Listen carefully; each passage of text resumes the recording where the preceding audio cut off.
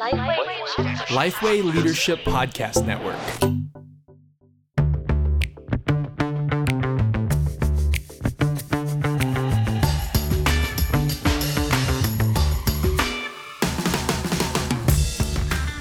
G'day, I'm Scott Sanders. I'm Derek Hanna. Welcome to The One Thing, a podcast designed to give you one solid practical tip for gospel-centered ministry every week. Now, Derek, the question everyone's asking is, should Finch go or should he stay? We haven't had a little bit of cricket banter for a while, but I think he needs to go. Wow, big call. You heard it What do here you first. think? What do you think? Well, I think, look, I'm on the selection panel, so I probably shouldn't be giving away any forward knowledge. I think he's still got a little bit left in him. Left in him. I'm too soft. So you're one of those people who think his record means he can sort of stay in. Well, listen, let's go back to Steve Waugh, the greatest cricketer of all time. He should never have been pressured in any way to leave. He did so much for this country, he should never have been asked. I think Finchy has got a little bit left in him. Yeah, give him a while. Why? Okay, so there you go, guys. You've got the graciousness of Derek and the hard, cold, truthful facts of Scott Sanders that Finch should go. Nice one. Now, the one thing is brought to you with thanks to Reach Australia. We want to see thousands of healthy, evangelistic, multiplying churches across Australia. Just a shout out to one of our podcasts. If you haven't heard or listened to the church planting podcast, I reckon that's a great one to put in the hands of someone who is thinking about planting, or to put in the hands of a church who's going, hey, we want to get a church plant happening. So if you haven't heard of the church planting podcast from Reach Australia, jump on our podcast page and you can download that as well. Now, today, Derek, we're going to be talking about stepping down a volunteer leader. It's a bit of a clickbait sort of title. Feels clickbait. Does feel clickbait. But, what it's trying to capture is, I suppose, how do you move people who are within a church? I hate that word volunteering as well. Like, it just not a biblical word, but everyone understands what it means. Not paid person within a church, someone who is voluntarily serving. Well, again, I use the word volunteer, but it's not necessarily because of character issues, or though we'll talk about that. It may just be suitability issues as well. And so this is the conversation. How is it you do that? What kind of things do you need to keep in mind within a church environment as a leader? So Derek, let's actually talk about some real examples so we can sort of place this conversation in the context of a church plant. Where do you need to step down a volunteer leader? Well, one of the things we do talk to planners about, and you'd hear on the Church Planting Australia podcast, there's when you plant, one of the things you're doing is you're scrambling to get things going. And what you need to keep in mind is when you're 20 and 30, people will be in roles that they probably won't be suitable for when your church is 80, 90, 100, 120. And so you are making decisions early on that you are going to have to undo later. You've got to make those decisions, but you just got to do it with an eye to that. And so you are going to have people in roles where you are going to have to step them down or move them out. Stepping down makes it sound like they've done something wrong in that context. It just means they may not be right for that point. So church planting is certainly one environment where you do see and have to have this conversation. And that can happen particularly rapidly, for some church plants where they are growing quite fast, and they are moving from different contexts as well. So just the reality, you got 20 or 30 in a smaller building or a smaller meeting space. You then go to a bigger space.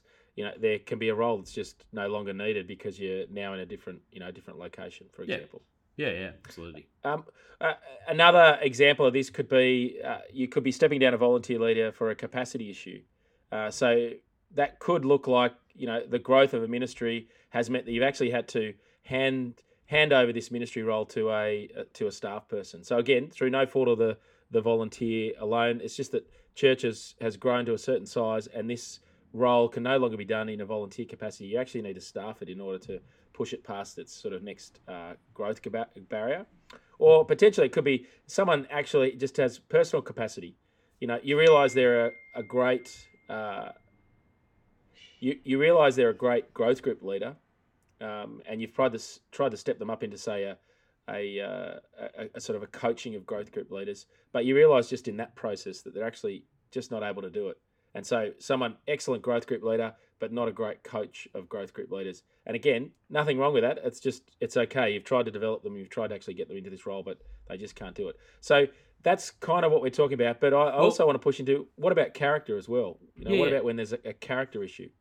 That's right. And I think what we've described just previously there, it's key to know we're not saying there's anything inherently wrong with the person in these roles. We're just recognising different people wide in different ways. And as leaders, we need to work out how we love them within that. But there is the other category you've just introduced there. What about when there are issues to do with character? Not just competency, but character issues and possibly conviction issues as well within here. Because we do want people who are convictionally aligned, theologically aligned with where we're at in leadership. People do change on those things sometimes, and so how is it we step them down? There's also the character issues when people are behaving in ways that are inconsistent with our biblical values, the fruit of the Spirit, the ways in which we reflect Jesus, who we look like. Those 1 Timothy 3, Titus 1. Those are issues that. The stepping down of people can often be more confronting, but we need to keep that in mind as well. There's overlap in these conversations, but it's worth distinguishing. And often in the context of a team, you can see where character issues, really do make it quite hard for people to relate, well in teams, and so that's where the issue kind of can pop up, regularly. Yeah. Okay. Well, let's actually push into some of the key principles, and I think as we do this, Derek, I'm keen to hear some examples and keen to kind of put flesh on the bones on it. So as we're thinking about stepping down a volunteer leader, what are some of the key principles that we need to keep in mind? Yeah, well, I'll kick off on this first one. There's kind of 3 parts of this first one. Love for the person you're talking to. There's a key principle there. Love for the people around them. The people they might be leading or amongst, but as well, love the people who are on the receiving end of that ministry or role. Let me just describe that. So you're stepping someone down. You want to have love for the actual person you're talking to, and you're stepping down out of ministry. Now, that's not controversial, but you've got to keep in mind how I approach this in a way is loving and caring for them as I disciple them. But you also might step people down because you want to love also the people around them. They might be leading a team where their gifts are not leadership. And so they're leading that team poorly for any number of reasons. You've tried to develop them, and we'll come to that in a second. But you do need to keep in mind one of the key principles. Or positively as well, the ministry has grown, and actually you're saying you don't have the capacity to love this, this larger ministry role. And so in order to love the larger ministry role that's happening, we actually need to put someone else in, to fill that as well. That's right. Yeah. Because other people are being impacted by, through no fault of their own, their capacity or gifting in that area. The other category I reckon is often forgotten is love for people who are on the receiving end.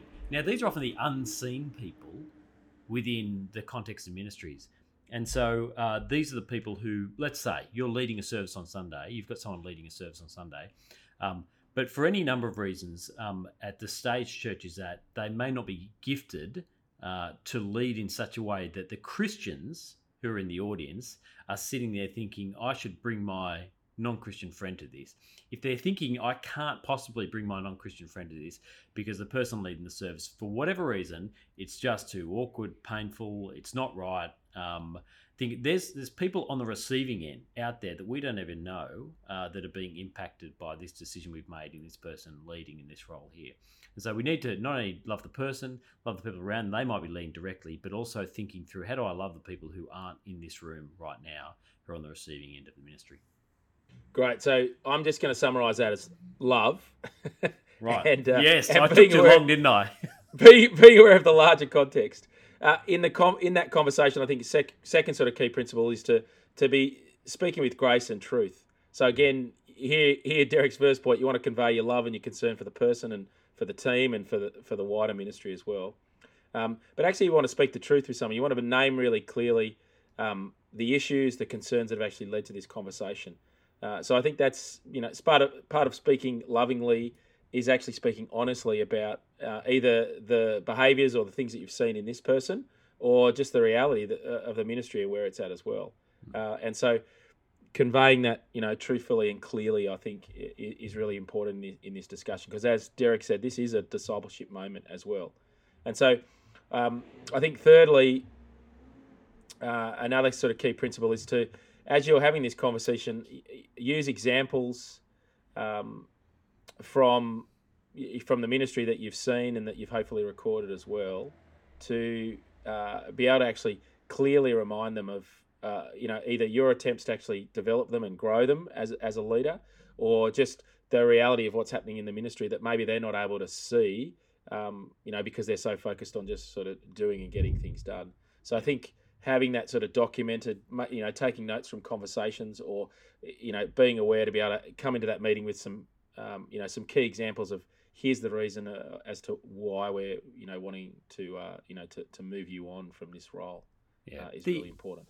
And this is something Pete Mayrick, who runs CFD, he calls this laying concrete. I've heard when he's talking about feedback. I really like that phrase, because part of it is being not being so airy-fairy when you're talking to someone in these hard conversations, but actually giving them tangible things. Now, this can be in a really positive way when you're giving feedback to people, being tangible about what they did right, but particularly in these moments where you're dealing with difficult situations and people who might be hurt by it, to be very specific in laying that concrete, those tangible examples of where what's happening isn't quite meeting the ministry goals.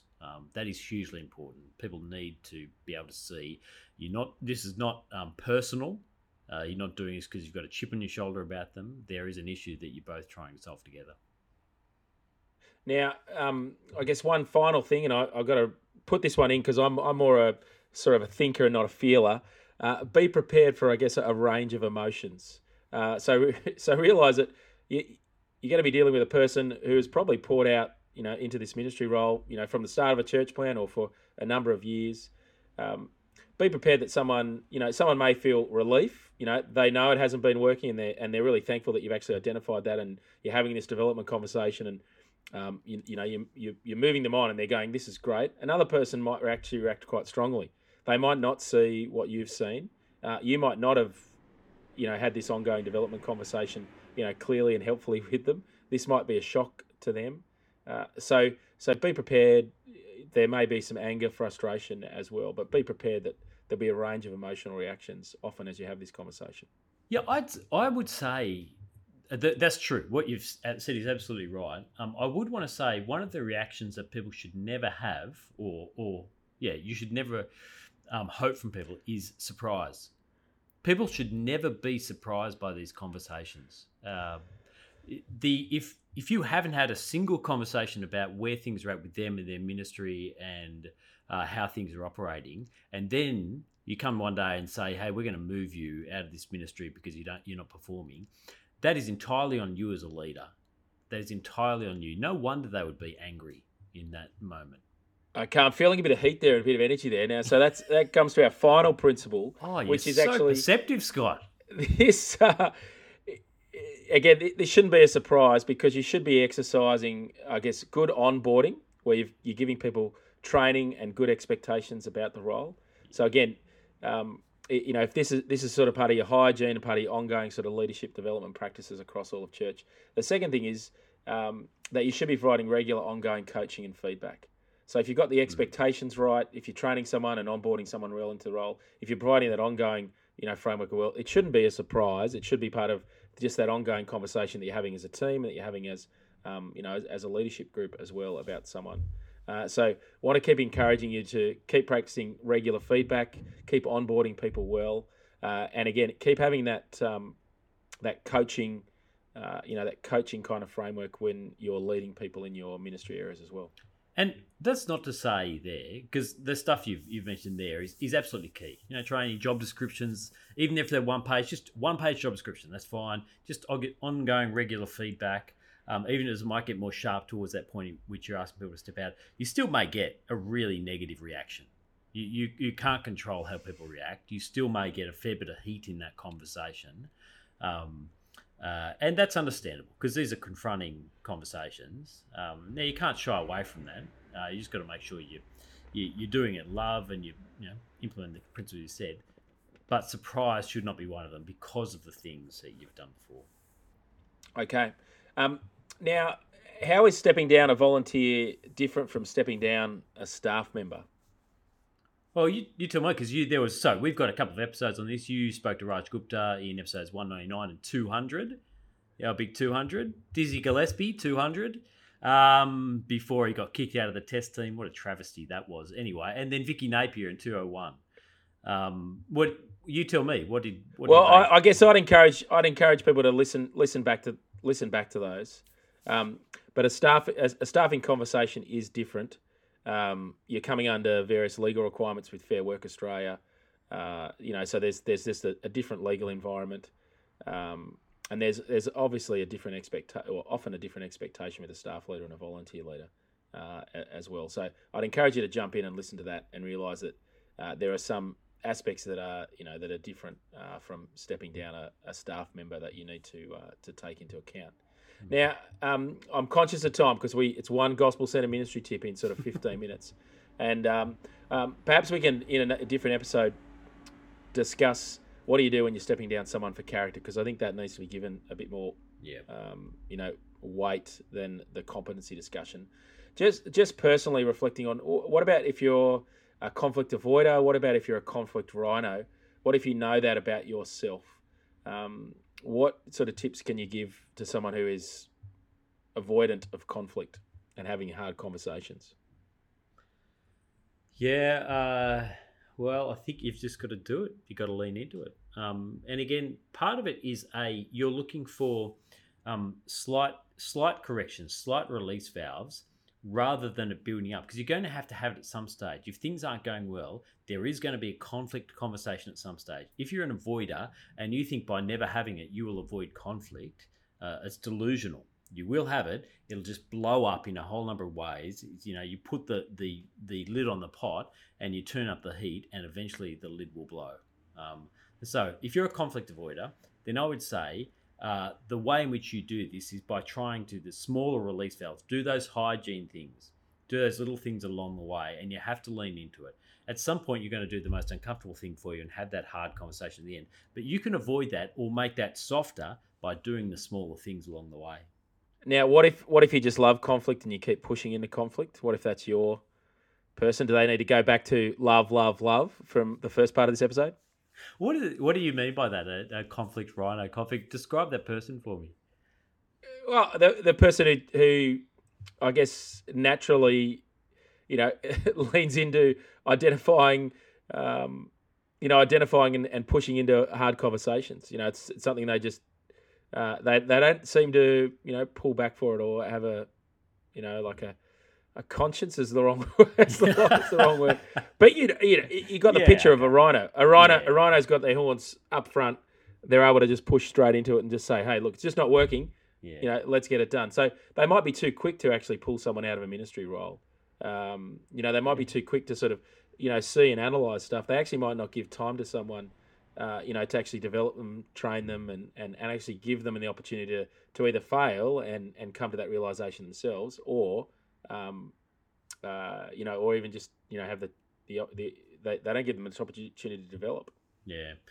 I suppose some of this pushes into a Myers-Briggs conversation that I love having at different points, because I would say the avoider and the rhino, actually, they're the same things are at the heart of it, as you're characterising it. Because some people are very good at conflict and they're happy to lean into it and live in the uncomfortability, and that's actually a really good trait. But it's how you express it. Now, some people are avoidant of conflict, which actually makes them more hesitant to wade in, and so that's going to be a good thing, because they'll pause and think. But for both of them, the flip side of it, there's character issues that sit at both of them as how you express those things. If you're an avoider, it's not loving people to avoid conflict. If you're a rhino, it's not loving people to lean into conflict at every single point. And so my question is, no matter what your personality preferences might be, no matter what your wiring might be or your history with conflict might be, the question as leaders, they're trying to ask, how do I love this person in front of me? How do I love the team? And how do I love the church and the people who we're trying to reach? And that will shape how you do it. So if you know that you have a tendency to always lean into conflict and you don't mind it, and you feel, then you've got to start to ask your person, is this yourself the question, is this the most loving thing to do for this person, for this group, this time, or am I just indulging myself? Now, the avoider would say the same thing. Well, that's a good way to finish this episode. But Derek, what's the one thing you want to say about stepping down a volunteer leader? I would want to say this is about discipleship, long-term discipleship as well, not just in this moment, but long-term. It's about discipleship, so be careful, gracious, loving, and clear at every point. Excellent. Well, we referred to a number of episodes, previous episodes, so episodes 199, 200, where you can hear from Raj about what to do with an underperforming staff member particularly. And then also episode 201 on difficult conversations between a church leader and a staff member as well. I think there's some really valuable insights that you can apply to the volunteer leader context as well. And then can I encourage you to get along to a Building Leaders Day as well. Building Leaders Days are all about trying to put in the plumbing. So we often talk about the poetry and the plumbing, but putting in the plumbing, so putting in the systems and the structures that actually help develop leaders intentionally across church life. So I reckon that's a great day to bring your leadership and some key leaders in church life along to that, so that you guys have the same language. You're talking about how can you have a healthy leadership pipeline throughout all of church life. Well, that's all we've got for The One Thing today. I'm Scott Sanders. I'm Derek Hanna. Chat soon.